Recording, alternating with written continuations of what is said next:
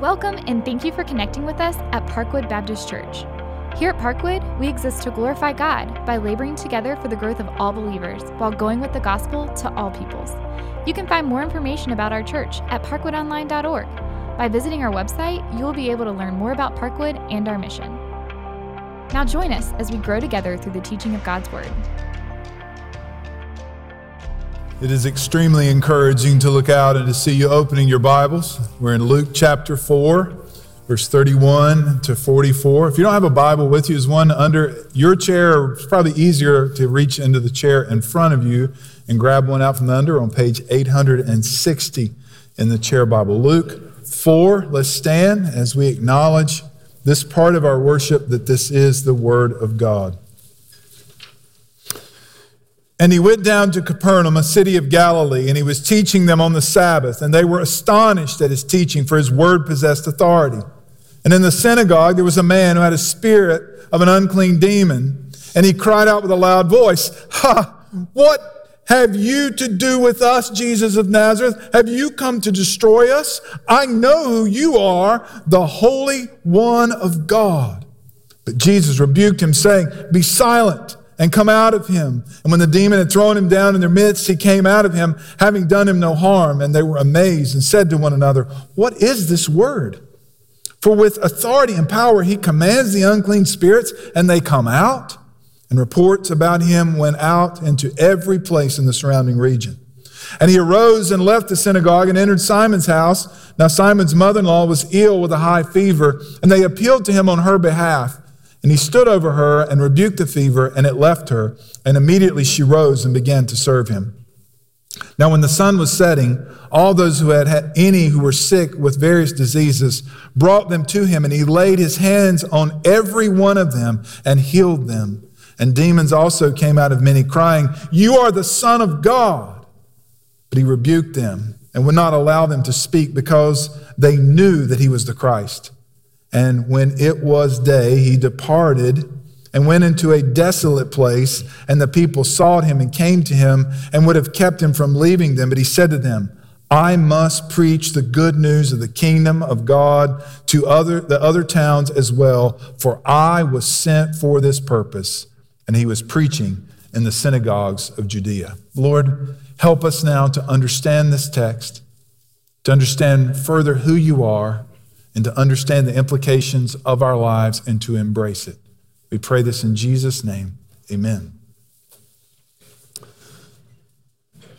So I wonder if I were to ask you this morning, what is your purpose on earth? Why are you here? Or if you just took a random sampling and picked 5 people today and said, what is your purpose? Why are you here? Why are you on earth? Here's what I find most people answer. I don't know. I wish I knew. Jesus knew his purpose, brothers and sisters. His actions and his message were defined by his purpose. You listen very carefully to me, because I'm talking to every one of you in this room. Your actions and your message make clear what your purpose is. Every one of us, every last one of us have a purpose. We may not acknowledge it. We may not be able to verbalize it, but we've got one. And here's how you know what it is. Your actions and your message make clear what your purpose is. Now, Jesus, fulfilling his purpose, preaches, casts out demons, and heals with authority. And let me just add, in this text. This is the main idea of this text. Jesus does much more than this. But what Luke wants you to see here is that he does these things in fulfilling his purpose. Now let's go back to verse 18 of Luke 4. Jesus in the synagogue at Nazareth picks this text and reads from Isaiah. "The Spirit of the Lord is upon me, because he has anointed me to proclaim good news to the poor. He has sent me to proclaim liberty to the captives and recovering of sight to the blind, to set at liberty those who are oppressed, and to proclaim the year of the Lord's favor." And then he says in verse 21, "Today this scripture has been fulfilled in your hearing." Now what Jesus here is identifying that he is the one who is anointed and sent by the Lord. to proclaim good news, to proclaim liberty to captives, recovering of sight to the blind, set at liberty those who are oppressed, and proclaim the year of the Lord's favor. Now what happens immediately is Jesus does these things. And that's what Luke wants you to see. He wants you to see the fulfillment immediately happening of the prophecy being fulfilled that Jesus is the one whom the Spirit of the Lord is upon. So we're going to see several things here. First, fulfilling his purpose, Jesus teaches with authority. He went down to Capernaum, literally.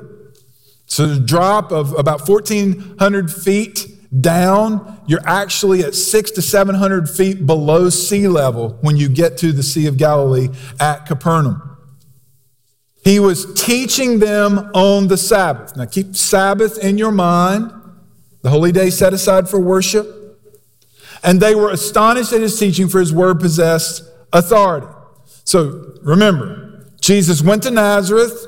He teaches on the Sabbath in the synagogue. And initially, the reaction is exactly the same as these people. They were astonished. Now, in Nazareth, you get the implication they're astonished because he's a hometown boy. But here, it becomes clear why people are astonished. They were astonished at his teaching, for his word possessed authority. So what does that mean? His word possessed authority. Does that mean that's how Jesus preached or taught? That he was loud or forceful or dramatic or demonstrative? This is a very simple definition. In short, Jesus speaks from God. That's why it's authoritative. He is speaking from God. Now, this is in stark contrast to the religious leaders of the day. Mark, when he records this text, or this account, in Mark 1, 21 and 22, says almost identically the same thing. They went into Capernaum. Immediately on the Sabbath, he entered the synagogue and was teaching. They were astonished at his teaching, for he taught as one who had authority. And then he adds this, not as the scribes. So Jesus presents in his teaching matters of great significance, matters of life, of death, of eternity. But the scribes focused on trivial things. How far you could walk on the Sabbath, how much you could carry, who you could touch and who you couldn't touch. Jesus dealt with these deeper matters of the things of God. Jesus spoke truth. He spoke the truth of God, and the truth of God is what is the source of his authority, spoken by the power of the Spirit. In the power of the Spirit, when you speak the word of God, you speak with authority. That's still true of his followers today. That by the Spirit of God, when we proclaim the word of God, we do so with authority. Now, before I move off of this section and the next one, I want you to notice something. Luke begins here by telling you Jesus went to the synagogue and was teaching. Now look at what happens in verse 44. And he was teaching in the synagogues of Judea. These are the bookends. That's significant. I want you to recognize this is the core issue of what's going on, is this proclamation of the word of God with authority. But Jesus does other things. So fulfilling his purpose, Jesus cast out a demon with authority in the synagogue. Now you folks got to get this. The service is going on. They're in the synagogue. So just imagine this taking place right now. And a man had an unclean demon, and it cried out with a loud voice, "Ha! What have you to do with us, Jesus of Nazareth? Have you come to destroy us? I know who you are, the Holy One of God." I could just say that, have your attention. Jesus immediately responds, "Be silent and come out of him." And the event's not over. Luke says the demon threw him down and came out. And then the doctor wants to make sure you get this, having done no harm to him. So the man is not hurt by this. Now, I just want to slow down here like I did when we got to the temptation of Jesus in the wilderness by the devil. The reality of the devil, there's also the reality of demons. The Bible is very clear about this. Ephesians chapter 6 is the clearest explanation of what is going on in the spiritual realm, what you can't see, taste, and touch. This demonic activity. I was reading this week in preparation. I read this sentence. This was written in 2012. I find it very ironic. Most people in Western culture today fear viruses more than they do demons.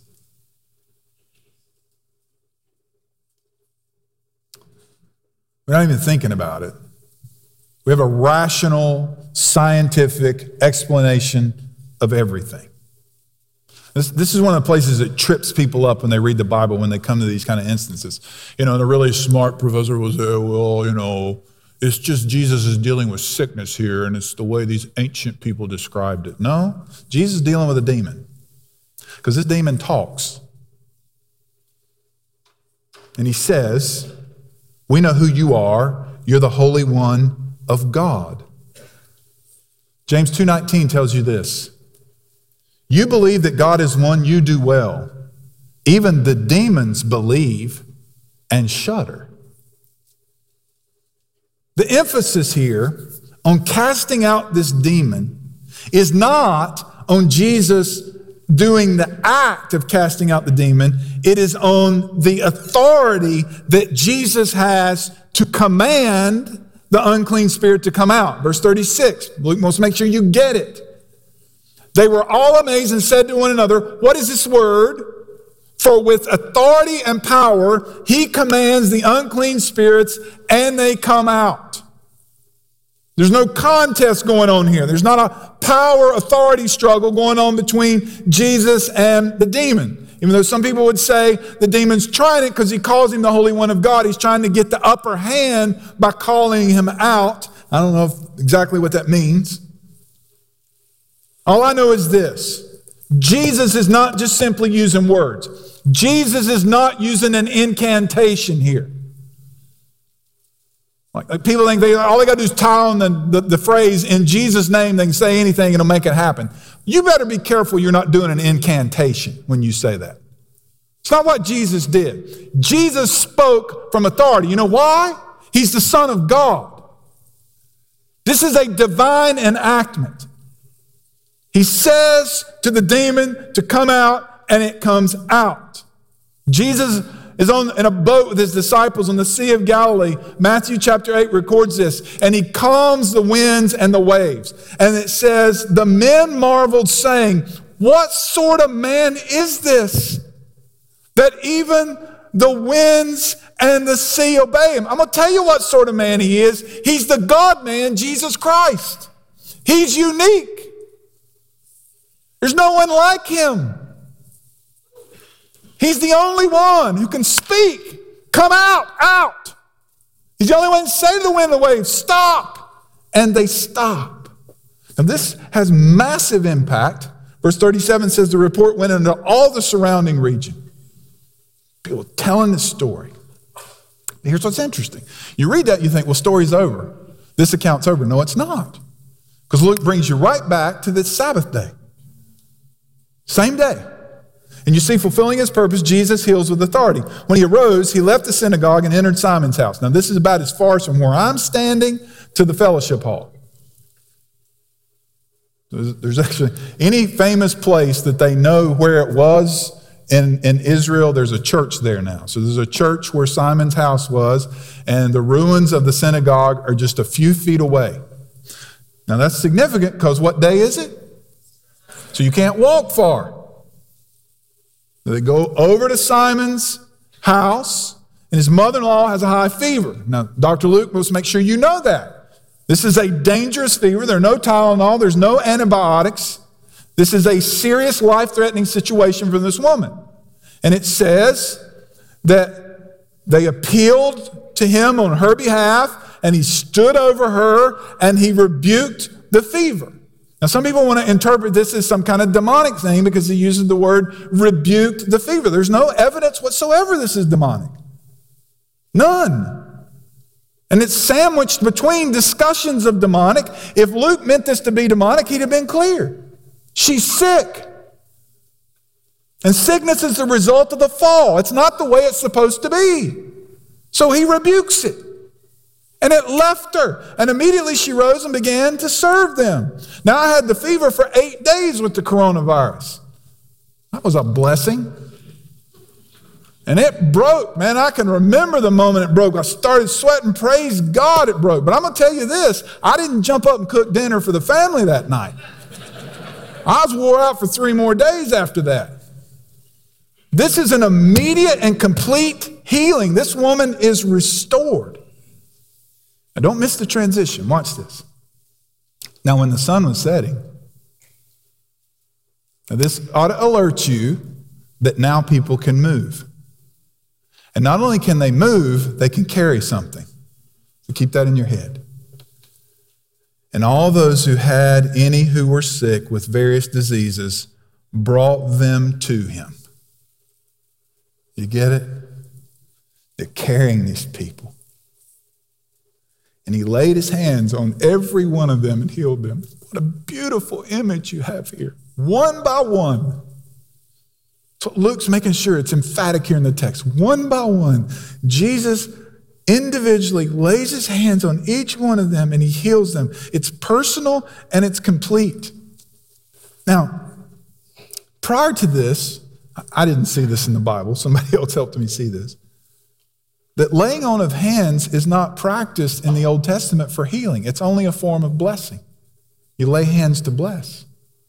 Now, certainly this was a blessing to people, but Jesus is ushering in something unique and new here, that he lays his hands on them and heals them. This further gives you evidence of who Jesus is. Matthew 9:36. And when Jesus saw the crowds, he had compassion on them, for they were harassed and helpless like sheep without a shepherd. Jesus is moved with compassion, and individually he touches them. Now, something else happens. Not only is he dealing with these sick people who need healing, it says, and demons also came out of many crying, "You are the Son of God." Now, this is a confession of truth, but it is not a confession of faith. There's a quote, "You can know and say true things about Jesus, yet have no saving interest in him. You may go on for all of your life saying, I know that Jesus is the Son of God, but sink into hell with those words on your lips." Remember, even the demons in hell believe and they shudder. They came out saying, surely you are the Son of God. But he rebuked them and would not allow them to speak because they knew he was the Christ. Now, part of the implication is Jesus rebukes not just demons but people and tells them not to say or to tell who he is because Jesus does not want this false sense of Christ or Messiah out there, that people are looking for this political savior. He doesn't want things to turn in a different direction than where God is leading them. So he stops people from saying things. That's part of it, but there's more going on here. Why is Jesus particularly rebuking these demons? I found this quote very helpful. Jesus silences the demons because in God's kingdom, revelation is dependent on relationship. As a being hostile to God, the demons cannot reveal who God's Son is. That's Jesus' responsibility, and that is our responsibility as the people of God. So this revelation comes through word. So we see last that fulfilling his purpose, Jesus preaches with authority. And when it was day, so we got the next day now, he departed and went into a desolate place. Now Mark tells you in Mark 1:35 that he went there to pray. And we know this is the normal practice of Jesus, to withdraw and seek the Father in prayer, because Luke's going to tell you that in just a few verses. If you look down chapter 5, verse 16, he says he would withdraw to desolate places and pray. So the people sought him and came to him. So they interrupt this. And they would have kept him from leaving them. So here's what they want. They want Jesus to stay in Capernaum and to continue to do what he's doing. They want exclusive rights to Jesus. Now you go from one town, his hometown, who wants to kill him. Nazareth, that's just the previous account. Now you come to Capernaum and they want to confine him. They want to keep him. They both want to control him. And brothers and sisters, don't you think for a moment that there's not this mindset out there that we want to control Jesus, that we're looking for ways to manipulate the Bible and use prayer and other things to get Jesus to do exactly what we want him to do. He will have none of it. And he would have none of it at this moment. He said to them, I must preach the good news of the kingdom of God to the other towns as well, for I was sent for this purpose. And he was preaching in the synagogues of Judea. So the question is, what is this purpose? I was sent for this purpose. It is that I must preach the good news of the kingdom of God to the other towns as well. I got to go to the other people and make this message known. So Jesus' message concerns God's kingdom, the kingdom of God, a phrase that appears 31 times in the Gospel of Luke. When something appears that many times, it means we better start paying attention. So let me just try to define it a little bit for you and help you understand what's happening when it says the good news of the kingdom. Luke 8:1 says that. Afterward, he went through cities and villages proclaiming and bringing. So he's doing two things. He's proclaiming and bringing the good news of the kingdom of God, and the 12 were with him. So the good news of the kingdom of God is that the kingdom of God is the reign and rule of God. That's a simple definition. Just encourage you to maybe mark that in the margin of your Bible. The kingdom of God is the reign and rule of God. Now, I'm going to try to theologically explain something very simply to you so that it helps clear your head up a little bit. Theologians call it the already and the not yet. The already and the not yet. So the kingdom of God has been inaugurated. It's been started. But it is not yet finished. It's not yet consummated. So the kingdom is present now, but all of its promises have yet to be fulfilled. So this is how people get confused. And then maybe you say, well, I'm already thoroughly confused. I have no idea what you're talking about, this already and not yet. What I'm saying is, brothers and sisters, you're not waiting for the kingdom in its entirety. The kingdom of God is here. But the kingdom of God is coming. There's still a not yet. So let me read. In the already period comes the demonstration of Jesus' authority over evil, his ability to deal with sin on the cross and through the power of the resurrection, and in his reign. Where is Jesus right now? He is seated at the right hand of the Father. He rules and reigns.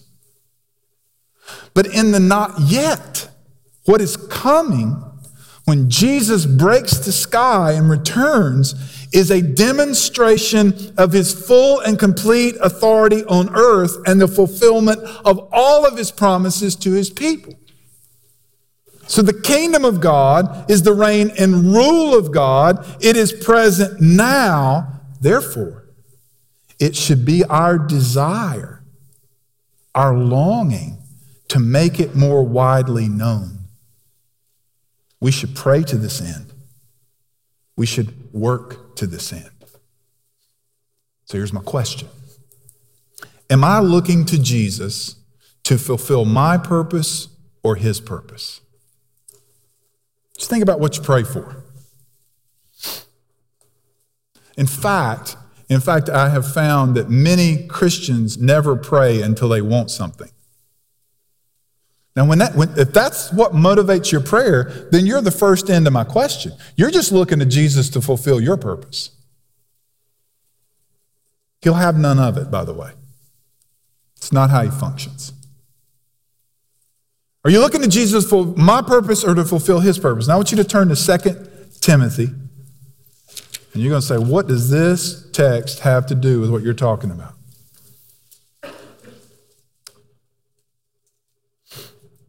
Second Timothy chapter 1.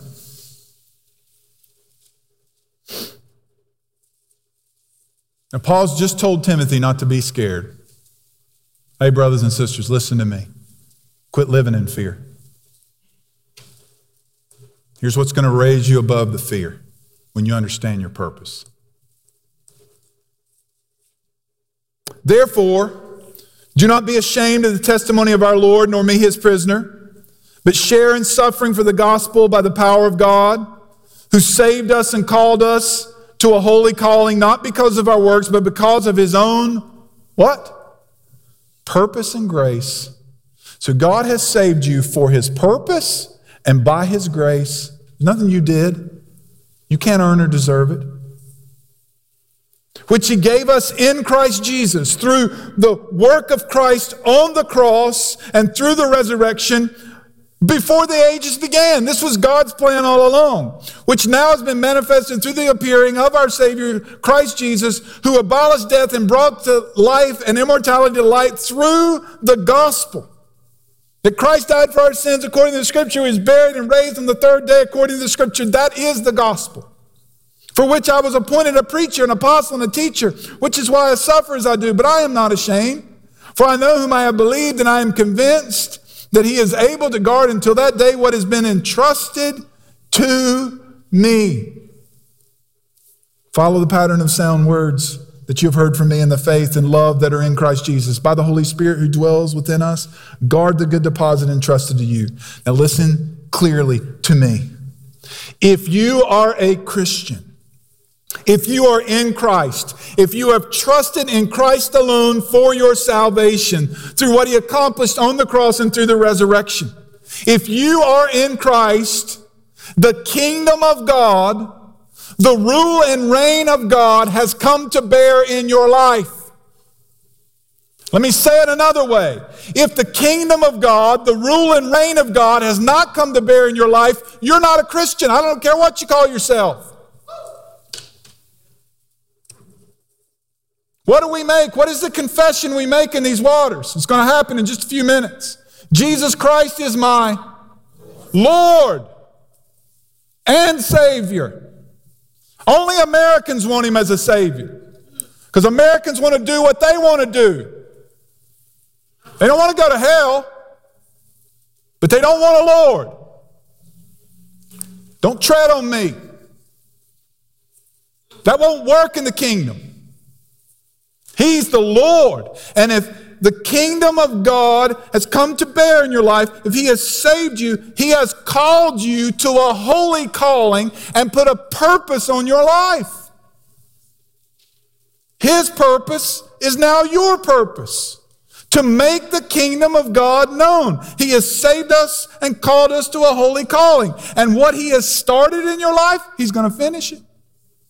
For I know whom I have believed, and I am convinced that he is able to guard until that day what has been entrusted to me. You know what's been entrusted to me? The kingdom of God. That's no light thing. So just as making the kingdom of God known was true in the life and through the lips of Jesus, it's what he said and what he did. So it is through our life and through our lips. The daily prayer of every follower of Jesus should be what he taught you to pray. Your kingdom come. Your will be done on earth as it is in heaven. Jesus entered every city with a purpose. He withdrew to pray with a purpose. Then he arose and entered the next city or the next place with the same purpose. Your kingdom come. That's why you're here. That's why he saved you. You say, is it really that simple? Yes. It is that simple with a myriad of implications on our lives. That implicates your marriage, your job, your family, where you live, what you do, how you play. who you have relationships with. And hear me. Some of you are functional Copernicans. Let's just get together with Jesus and have church. And Jesus says, I'm going to where they don't know about me. I'm going to those dirty people down the road. See you in the synagogue. Jesus moved among real people, and he touched them. And he healed them. And he proclaimed the good news to them.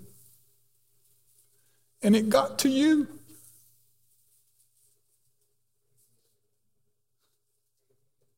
The kingdom of God is here. And this weight is now on us. But it's a good weight to make the kingdom known. Let's pray.